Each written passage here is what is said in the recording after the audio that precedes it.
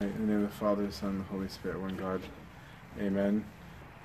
To talk about the Samaritan woman and to understand it, we need to understand what is a Samaritan, like, to begin with, right? Is that a lot of us, I didn't know what it was till a couple of years ago, actually, like what it really was. So, we know that the whole Old Testament, after the kingdom of Israel is set up, right, is that God is constantly asking the Israelites to keep their covenant, right, and that if they don't, that He'll forsake them. Right, and so they have this long back and forth, and every time he says, "Khalas, I'm leaving," he doesn't, right? And then they'll they'll collect themselves for like a little bit, and then they go back, and usually even worse than before, right? Really like trying the patience of God, until finally God says, "You know what? Like I tried with you. You don't want me, no problem. Like I respect your will. See whether or not you can be successful on your own or not." So we know that eventually the Jews are taken captive, right? So there's a civil war in Israel before this happens. You have the northern kingdom, right, of Israel, and the southern kingdom of Judea. That's where the Jews got the name Jews from, right? Are those from Judea? And they all are taken off captive. So when Assyria conquered the northern kingdom, okay, of Israel, the capital of Israel in the northern kingdom was Samaria. All right, that was the name of the city. And the Assyrians deported almost all of the Jews from the northern kingdom, but they left some still in the city. And these people intermarried with the Assyrians. Okay, so now you had a mixed marriage, but these Israelites, they emigrated, like they went all around, these ones that were intermarried. And so they formed a very distinct identity. They decided they wanted to keep their religion, okay, but they also felt loyalty to where they were and to their marriages and all of these. So the Samaritans still worshipped Yahweh.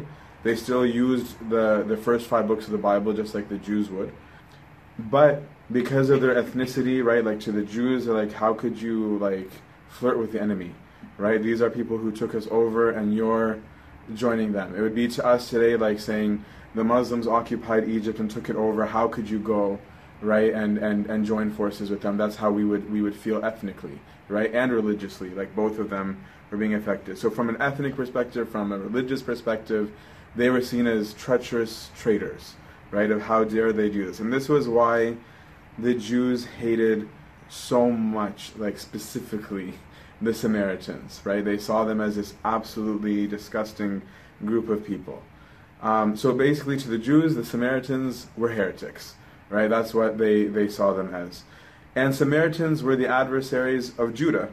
And sometimes the Samaritans, we always talk about the Jews having loathing towards the Samaritans, but it was mutual, right? Like the hating wasn't just one way, it was both ways. And the Jews were extremely malicious against the Samaritans. This is what one person wrote, is they looked upon them as having no part in the resurrection, excommunicated and cursed them, anathema, by the sacred name of God, by the glorious writings of the tables, and by the curse of the upper and lower houses of judgment with this law, that no Israel eat of anything that is Samaritans, for it is as if he should eat swine's flesh. This is from the rabbinical texts, right? These were the texts that the Jews used to govern themselves. So that's how seriously they took any partaking. So I'm saying this to realize that it was anathema for them to touch something belonging to a Samaritan, let alone to talk to them, right? Which is something important to know when we look at what our Lord did, right? When he went to talk to the Samaritan woman. So the Samaritans were heretics with conviction. Okay, they were very happy about their heresy because they saw themselves as descendants also of Jacob, right? So they viewed themselves as the rightful sons and heirs of Jacob and the real members of the nation of the Israelites. It sounds a lot like the Eastern and Oriental today. After the captivity, right, was ended, they decided we're going to build our own temple, right? So it's like you have your temple in Judea, well, I have my own temple here in Gerizim, Mount Gerizim, right, of the Samaritans. And it was in direct competition with the temple in Jerusalem. And we even see a little hint at this conflict in another story in the Gospels that we often just completely overlook. In Luke 9, there's a scene where our Lord and his disciples are prevented. They wanted to go through Samaria. but the Samaritans don't allow them to go through because they knew that they were going, it says, for they were faced towards the temple, right? Once they knew that they're going to their competition, they're going to the temple in Judea, like, no, you can't come from here, right? You have to take the long way. And it was a long way, because when you're going from Judea in the south to Galilee or Nazareth in the north, right? Samaria is this like blob in the middle, right? So the natural way is to just go straight, right? But because of this, people were forced to go like this diagonal way around. So it really was difficult. So like I said, Judea in the south, Galilee in the north, Samaria in the middle. And the Jews would often take a route that was longer because they didn't want to see them, but also because it was also known sometimes that Samaritans would attack Jews who took that route. So I think it's a mutual war, right, of hatred. So it's in this context that we see the importance of what our Lord is doing, right? Is that our Lord is going not for a chance encounter, right? He's going for an intentional encounter with this woman who is at the well, right? He's taking this route. He's going at a very difficult time. He's walking in high sun, right? Like at noon, right? It says that the story takes place at the 6th hour, right? Which is noon.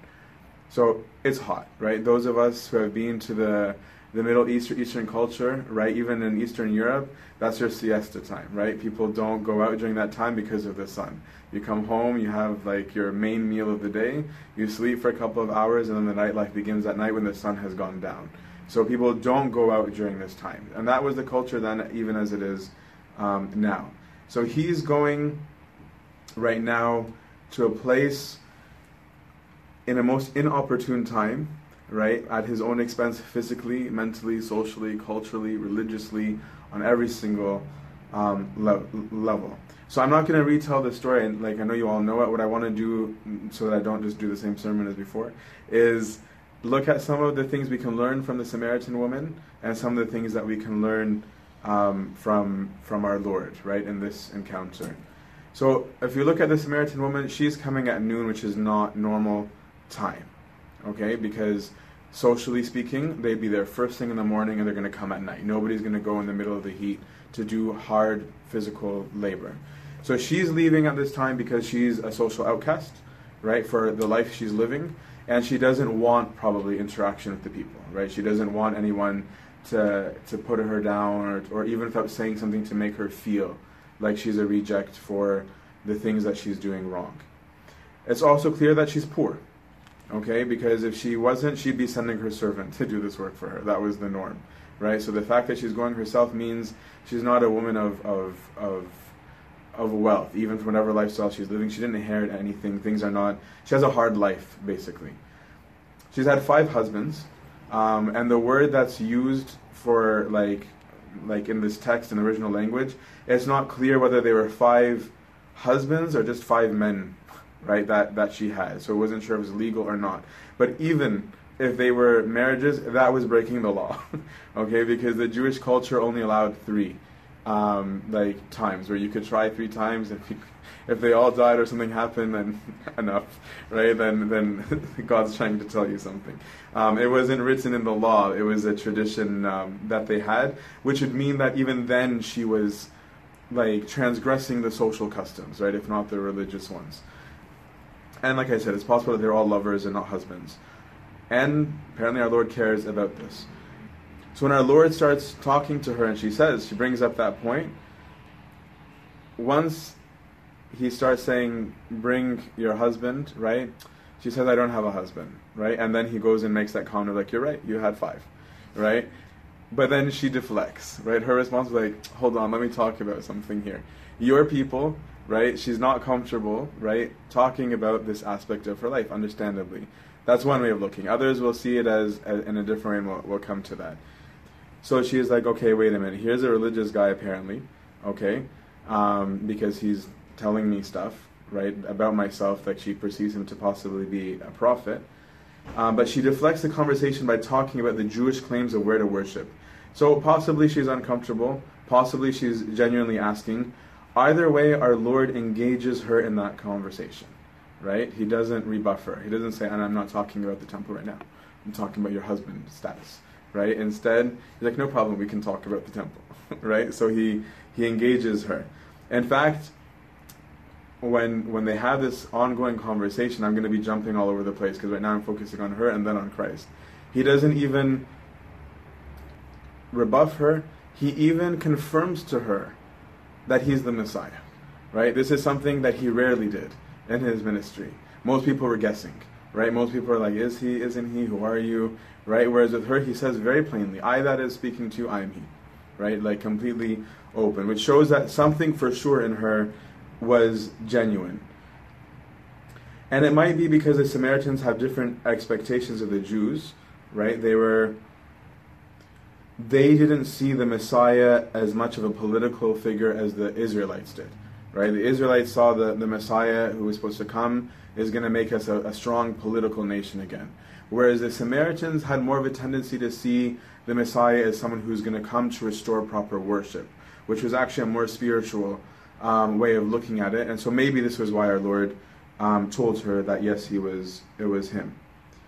And she thinks that the living water that he speaks about, right, because they have this whole conversation about water, right, and he's like, I'll give you the living water. The word for living water in the language doesn't necessarily mean water that's alive, it means moving water, right? So it means like spring water, like something coming down a mountain, but not like still water. Still water, right, has a higher chance of diseases, has a higher chance, it's good water. The better water is the living water. So she doesn't get it, and she doesn't know what the living water that our Lord means requires you to get rid of the muddy water, right, which is the still water.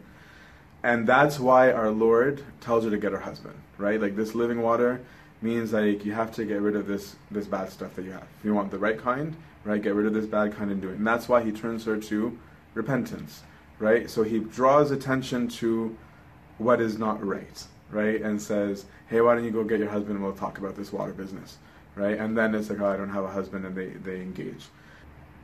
And this discomfort, right, that we mentioned when he brings up the husband situation, makes her talk about something else. And this is something that we see a lot, right? When we're uncomfortable with something we are doing wrong, we'll be very quick to talk about, let me tell you what I think is messed up in the whole system, right? Like, it's like, I think you should fix this. No, hold on. Before I fix this, sure, I can fix that, but let me tell you, right? And then we'll sit there talking about everything that is wrong, why someone else is messed up, especially the church. When someone is exposed for doing something wrong or a weakness is shown, the first thing the person often does is say where the church failed him, where someone was bad and caused him to sin, why someone that should have been there for him wasn't and caused him to do that wrong thing, right? This is what she does, right? She starts out by saying, you people, right? It's immediately like the finger out, you people say, etc. So she turns her lack of worship into a physical problem, right? So there's an improper worship, and I say, no, let me tell you why I don't do that. There's a physical problem here. You're saying this temple, they're saying this temple, who knows? So you know what? The solution is no temple, right? Or like the solution is whatever behavior that I'm doing. But our Lord responds, right? And he tells her, it's not about the building, right? The earth isn't big enough to contain God, right? Let alone the building. Right? This isn't what he did. The building points towards heaven, but the buildings are not heaven, right? And that's why he says to her, God is a spirit, and those who worship him worship in spirit and truth. God is not reduced to buildings, right? And he says that lots, right? Even with King Solomon, right? When he wants to build a temple, actually his dad, when King David first proposed the temple, God says to him, I lived in a tent, right? When I first visited you, I was in a tent and I didn't ask you for a building. So don't worry about my house, right? I'm more worried about X, Y, and Z. You're not even going to build me my house. You can save the money if you want. Your kid will make me a building, right? But he turns them towards the meaning of the thing instead of the thing itself first. So not living rightly because of some architectural or physical problem, okay, is insufficient reason. Proper worship begins with the state of the heart. He doesn't renounce the buildings, right? He doesn't say, I can't believe they made me buildings, right? But he simply points them to the higher meaning. That it isn't the starting or ending point, right? It's internal, that is. And she doesn't seem to be fully convinced, we're not sure.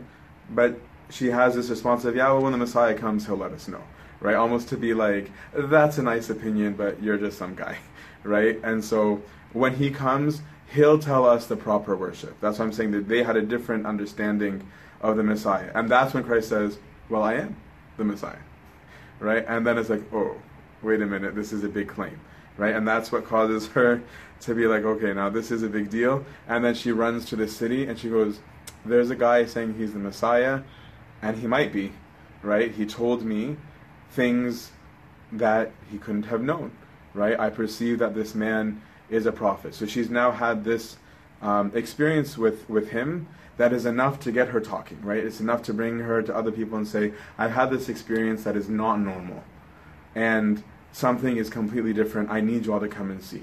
Whatever it was so big of a deal that the reason why she wasn't seeing the people was because she was afraid of the people or social or whatever. Apparently she got over that, right? Like, so this was clearly something very compelling for her to get over her social status, right, and perceptions of her, because she put that all on the line, right? Like, why of all people would the harlot woman, right, be the one to meet God, or the one to meet the Messiah? They didn't know that the Messiah was going to be God, right? But that was who he spoke to. So things that we can learn from the Samaritan woman, if we meditate on her a little bit, is number one is sin causes isolation, right? It's actually a very scary and lonely place. It causes both physical and psychological anguish. This woman, because of it, right, she's socially isolated. I'm sure that she probably didn't love being alone all the time, right? I'm sure she didn't love being the only one at the well in the middle of the day, right? All she has to comfort her is whatever lover she has.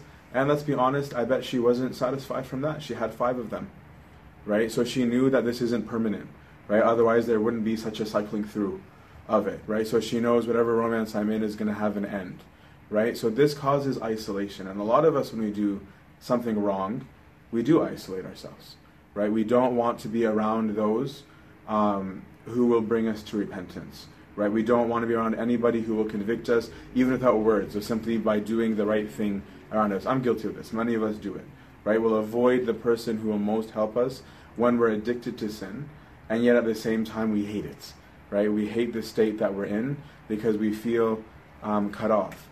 This woman is at the well by herself. She probably craved the attention of others or the company of others. Maybe she felt good in her romance, but outside of romance hours, there's a reality of suffering. And that suffering was being born alone, right? Which is a more intense suffering, right? Is feeling that you are completely alone in that. The isolation meant that she didn't even have community support for repentance. And that was her own fault, right? This wasn't the community being jerks per se completely. They might have had their faults. Not anyone else's. So the isolation meant even isolation from the religious community, because she knew that what she did was the opposite of right. So she felt not only deprived of community, but she also felt deprived of God. And what we sometimes don't realize when we isolate ourselves in sin is that we're deprived of knowledge that would help us, right? So it's not just being away from the physical building, just away from physical people, right? But it's the knowledge that I might have received. Maybe there's something someone's going to say that would explain to me why I am what I am, right? Maybe someone's going to say something that would pierce my heart to say, oh, I need to change this, right? Is that if I cut off all the sources of knowledge, then I now will only see myself. And if I only see myself, then I'm only going to listen to myself, right? So this isolation is very hazardous, right? Not just from the psychological and the social and all of that, but even from the perspective of the ability to change. Having no contact with anybody is dangerous. And it's clear that she did have some care for this knowledge, right? As some truth remained in her heart, and she knew stuff about religion, right? Like she knew about this whole temple issue between the Jews and the Samaritans, right? We sometimes think someone living in sin is an idiot, right? Spiritually, where it's like, where we, like in the church, like all of us will have the sense of like, if someone were to come in today with this situation, we would be like, don't worry about that. Today, how about you just worry about the fact that you're so wrong, right? And like this assumption that they're ignorant on anything religious, where it's like, I wasn't like, born today, right? I might be doing something wrong, but I'm aware that it's wrong, right? Otherwise I wouldn't be talking to you about it, right? But we sometimes think that about people. So even in the state that she was in, clearly something in her held on to some form of religion, and that's why she had something to talk about, and our Lord engaged her. Okay, not only did he engage her, he told her stuff that the disciples didn't even know yet. Right? They didn't know this whole there's going to be no temple neither here nor there. Right? That's not something that he told them. Right? He allowed her to converse and reveal to her even though she's a so-called sinner. Right? Anyone who's earnest in their desire to talk to God, he will respond. Second thing, don't make excuses. Right? Take responsibility for your sins, myself included. Right? Is that we can't put the blame on other people. She did make some excuses with the Lord, but for the most part, she actually seems to have accepted responsibility. Something very admirable about her. Because I'm not looking for just wrongs that she did to learn from, I'm looking for the rights as well that she did. She doesn't lie about her situation, right? She doesn't cover it up. She doesn't try and cover it with some fake story. She doesn't give like a long narrative of why she did, what she did. She didn't, right? It was just, yes, this is what I did. Without the excuses. She's very genuine. And she even tells the Lord, like, she's shocked that he would want her to serve him. She's very frank, right? She's like, how on earth could you tell me this? Right? She's not intimidated. She's not in the state of, like, fake reverence, right? She just looks at him. She's in shock. How can this Jew talk to me? Right? And she says it to him. She's like, how is it that you, being a Jew, are talking to me, a woman, and asking to use my stuff? Right? Like, that's her immediate response. And I think that this genuineness is very admirable in the Samaritan woman. And I'm sure that sincerity is what our Lord saw in her, right? That it was genuine, which is why our Lord responded so well to her, right? He didn't tell her off and be like, wow, you're rude, right? And be like, I guess, right? Because in other places, he told the disciples, shake the dust off of your shoes and leave, right? So that was an option, right? But with her in particular, he was like, no, I'll talk, right? I'll take it, don't worry about me. With others that were insincere, he called them out on their insincerity, right? Like with a lot of the Pharisees. When they were insincere, he didn't engage them. He didn't tell them anything. He's like, you don't want to know, right? You're just setting me up. You want to test me? Not going to play your games. So he responds based on the sincerity of the heart. Third thing, she wanted the truth. How many of us, when fighting with friends, with our spouses, with our children, with our parents, with our friends, do not allow ourselves to be vulnerable? How many of us are actively not listening to whatever the other person is saying, right, when we're in the middle of a fight? Because we just want to be sure that we're right, right? How many of us, no matter what the other person says, don't listen to the possibility that we could be wrong or mistaken or misunderstanding, right? Versus waiting for the other person to finish their sentence so that you can disagree, right? It's like, you're done? Okay, let me tell why you're wrong, right? Nothing went in because you were waiting for your opportunity to tell the other person why they are wrong. Maybe we have a wrong technique in doing something. Maybe we have a weaker technique than someone else in doing something. Maybe we're evaluating a situation wrong. Maybe we have unknowingly caused injury or harm to someone and someone else is trying to tell us that, but we close our ears and our minds to the possibility of our being wrong. Not just in opinions, but behaviors. Right? We often do this most with those who we are closest to. If my mom wants something, I might dismiss it as, oh, that's my mom. She always thinks that or does that or says that, right? It'll be our immediate thing. It's no big deal. She's dramatic, right? Someone sees an interaction between a husband and wife, like, oh, don't worry, he's always grumpy. Like, don't worry about it. And it's like, but you are rude. No. That's the only way it works with him. I know, right? I've known him my whole life, right? And I'm closing my mind to the idea that maybe I'm wrong, right? Maybe my behavior is why that person is doing what they're doing, right? And if I'm completely closed and not listening, we have a problem. Whereas this woman wanted the truth, right? She was listening to his response. She wasn't just waiting for him to finish to tell him why he's wrong. She's asking sincerity. What is the truth about this matter? Do we actively listen to the truth or not? And this is the difference between dialogue and debate.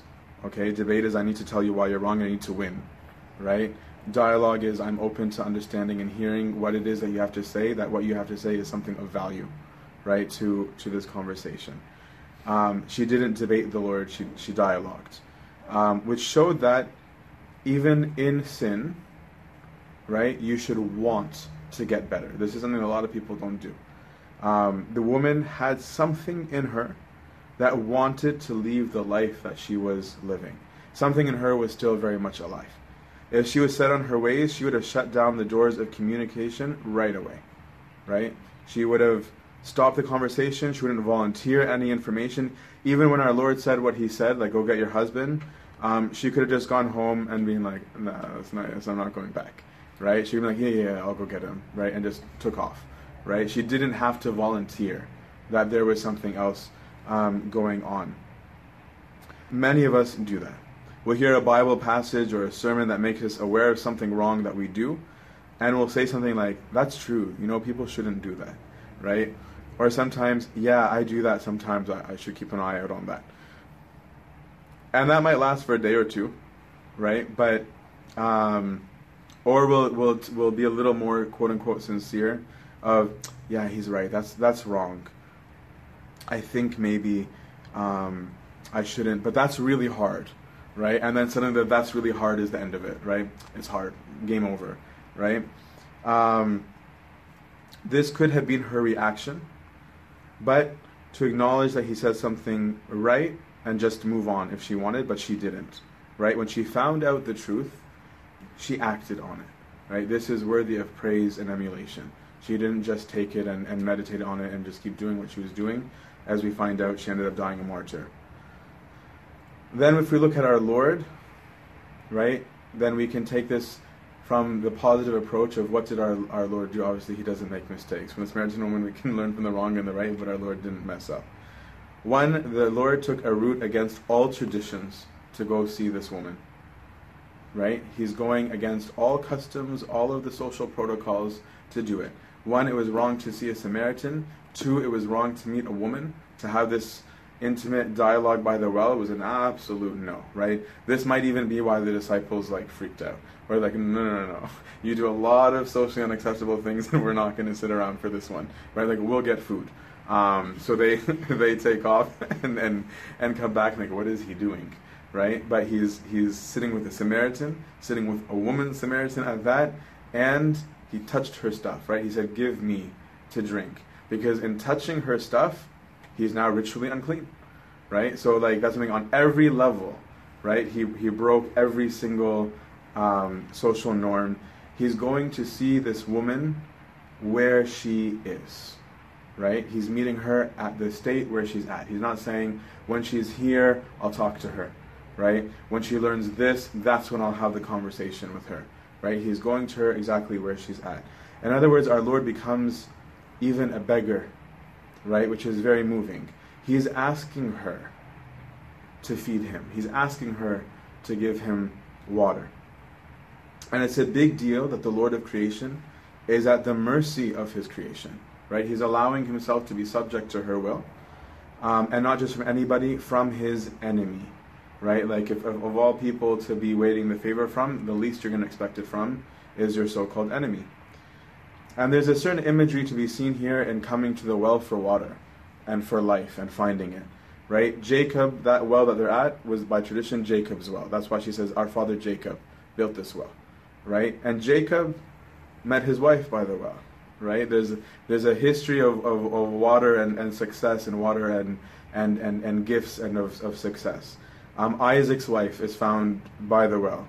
Joseph was buried under that well, and he found his wife there.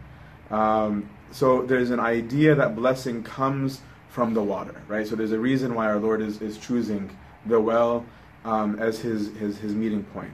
Second, he's tired, right? He was weary on his route, and yet even in his fatigue, doesn't stop doing his good works. He's tired and he's hot, right? Both are happening. Like we said, he's speaking publicly with a woman, he's touching her stuff, and he's going to use, as we'll see, a woman of ill repute to send his message, right? Our Lord looks at people completely differently, right, than we do, right? He didn't say, let me go get the governor, right? Let me get the chief of the temple. He's like, no, bring me the harlot. She's perfect, right? Because he knows that the converted harlot is going to have no ego, right? She knows who she is. She's not going to be like, oh no, let me tell you how I know the truth. It's me, right? Whereas like the governor, it'll be seen as advantageous. It becomes, I'm using someone, it loses its purity. And our Lord doesn't have futile discussions. I want to choose the word stupid, but I won't. He doesn't rejoinder, for example, when she says, like, your people say the well is over here. He could have engaged in the most useless debate, right? Are you this, are you that, are you Monophysite, are you Dophysite, are you this, are you Tikian, are you, like, all this stuff. Like, he's like, I'm not going to go there, right? He doesn't waste his time with that. He could have said, well, you deserve it because you people are so messed up, right? Which was true. Actually, on some level, it was true, right? But he doesn't go there. Instead, our Lord directs her without dispute to the truth, right? The truth is the most important thing. She keeps on arguing or avoiding, but he compassionately, but firmly, right, teaches the truth in love. And the truth brings out the darkness, because the truth causes confession, right? Being seen what the light is, right, you become exposed to your darkness. So, a few things to learn from him. One, our Lord is not as judgmental as us, right? We're extremely judgmental, right? Not only did he actively pursue a woman living in sin to talk to her, but he didn't even approach her with an attitude of, you're lucky, I'm here to save you, right? He didn't come at her with anything like that to justify why he's in this position. Or, here's one of your last chances for salvation, right? There was no condescension. There's no disdain for her or her situation. He didn't even tell her off for not being perfectly respectful, right, towards him. How often do we do that, right? Where like, I'm upset with you, okay, but here's your one chance to make things right, right? And you should consider yourself lucky. I didn't even need to let you have this chance, right? That's something we often do. How many of us think of ourselves as being in a better place than someone else? And how many of us avoid outreaching someone because of feeling like that person is not like us, right? Which is sometimes code for not worthy of my time or attention. Second, he didn't hide the truth from her. He didn't say, she can't handle this, as we said early. She's still in a state of sin, I can't tell her. No, he has this theological discussion with her. Sometimes in the service, right, or in our Christianity, not just in the service, we treat people who are doing the quote-unquote big sins really differently from everyone else, right? We see as what they're doing as being a worse sin. If we hear someone is living in sin, we might be very cautious around them. We might refrain from saying certain things that we believe to be true for fear of how it may or may not be received. But this means we don't see sinners as normal people who are doing wrong things, just like the rest of us. Sometimes at school or at work, we'll behave in a way that matches the will or the culture of others, even when it's wrong, because we are worried about how other people will perceive it. How many of us don't want to say our position about things to friends or others for fear it would offend them? That means that I don't value the truth if I do this. It means that I'm not convinced that it's true. If I pretend not to have an opinion about something, it means that I don't care that opinion is true. I'm not saying walk around spewing out opinions, but if I'm actively refraining, right, from saying something that I believe, it means that I am worried about saying what I'm saying.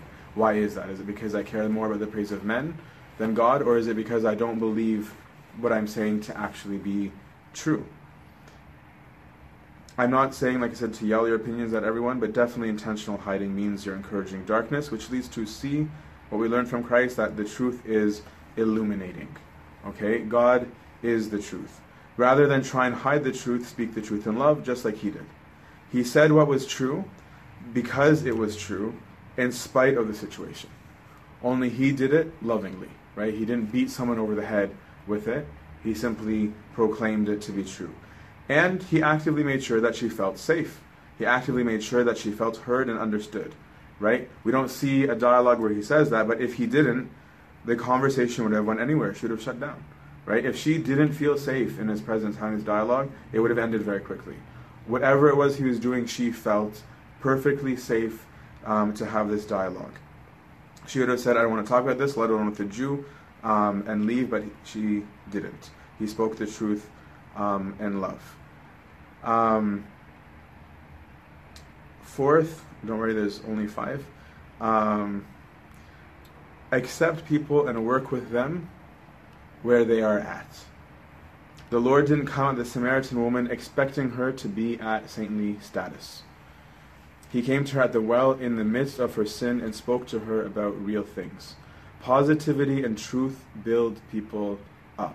If you think your spouse should be perfect and you deal with her at that level, you will only be angry all the time because she's not perfect, right? Neither are you.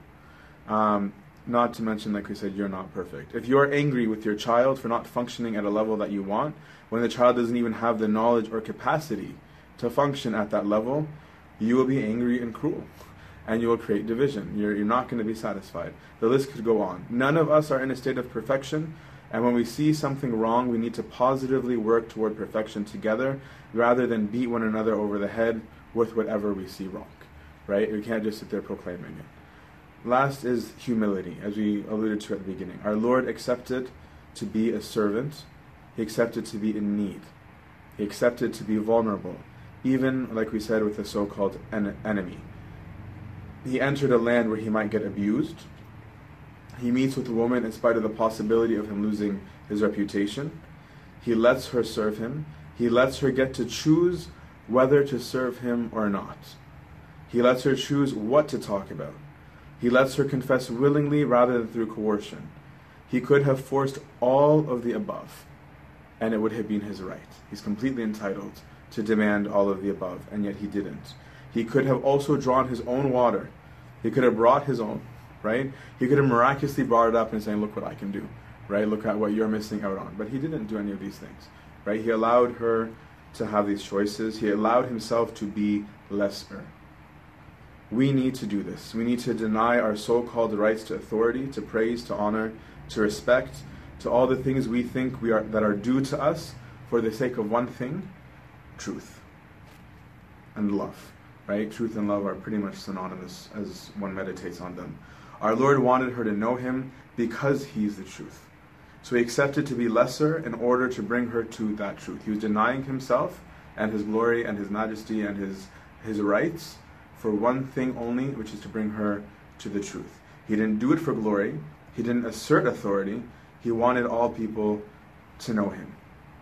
The encounter with this kind of person is an encounter with Christ, right? And an encounter with Christ causes conversion. The spirit that's within us, that's in all human beings, baptized or not, everyone has a human spirit. When it recognizes God, something in it becomes alive. Something in it responds to this because it was created in the image and likeness of God. Whether diseased or healthy, it longs for him, but also knows its state. The Lord engulfs it with love and care and healing, and if the Spirit is willing, it changes the conduct of that person. This is why each of you must encounter the Lord, and why I must encounter the Lord. The woman, in spite of her negatives, in spite of her shortcomings, in spite of anything wrong, was converted and changed. This woman brought a whole village to see him proclaiming a simple truth. She just said a fact, right? He told me all that I had done, right? That's the message of the Samaritan woman, right? She just proclaims a fact that happened. She lost the shame of her status, the shame of her sin, the shame of her reputation, because of the marvel, the joy at meeting the Lord. And because of her, the whole town was converted. The whole town was converted out of season, right? It wasn't even the time yet for the Samaritans to come, right? And yet they were coming as a whole town. This woman is named Saint Fotini, right? And she would eventually not only preach to the Samaritans, but everywhere she could. And she was so convicted and convinced by her encounter with the Lord that she also died for it as a martyr. May the Lord grant us to see him and to meet him, that we have hearts and spirits willing and wanting to know the truth, so that we can be liberated from captivity, darkness, and the isolation of sin, into the joy that can only be found in the light. And glory be to our God forever and ever. Amen.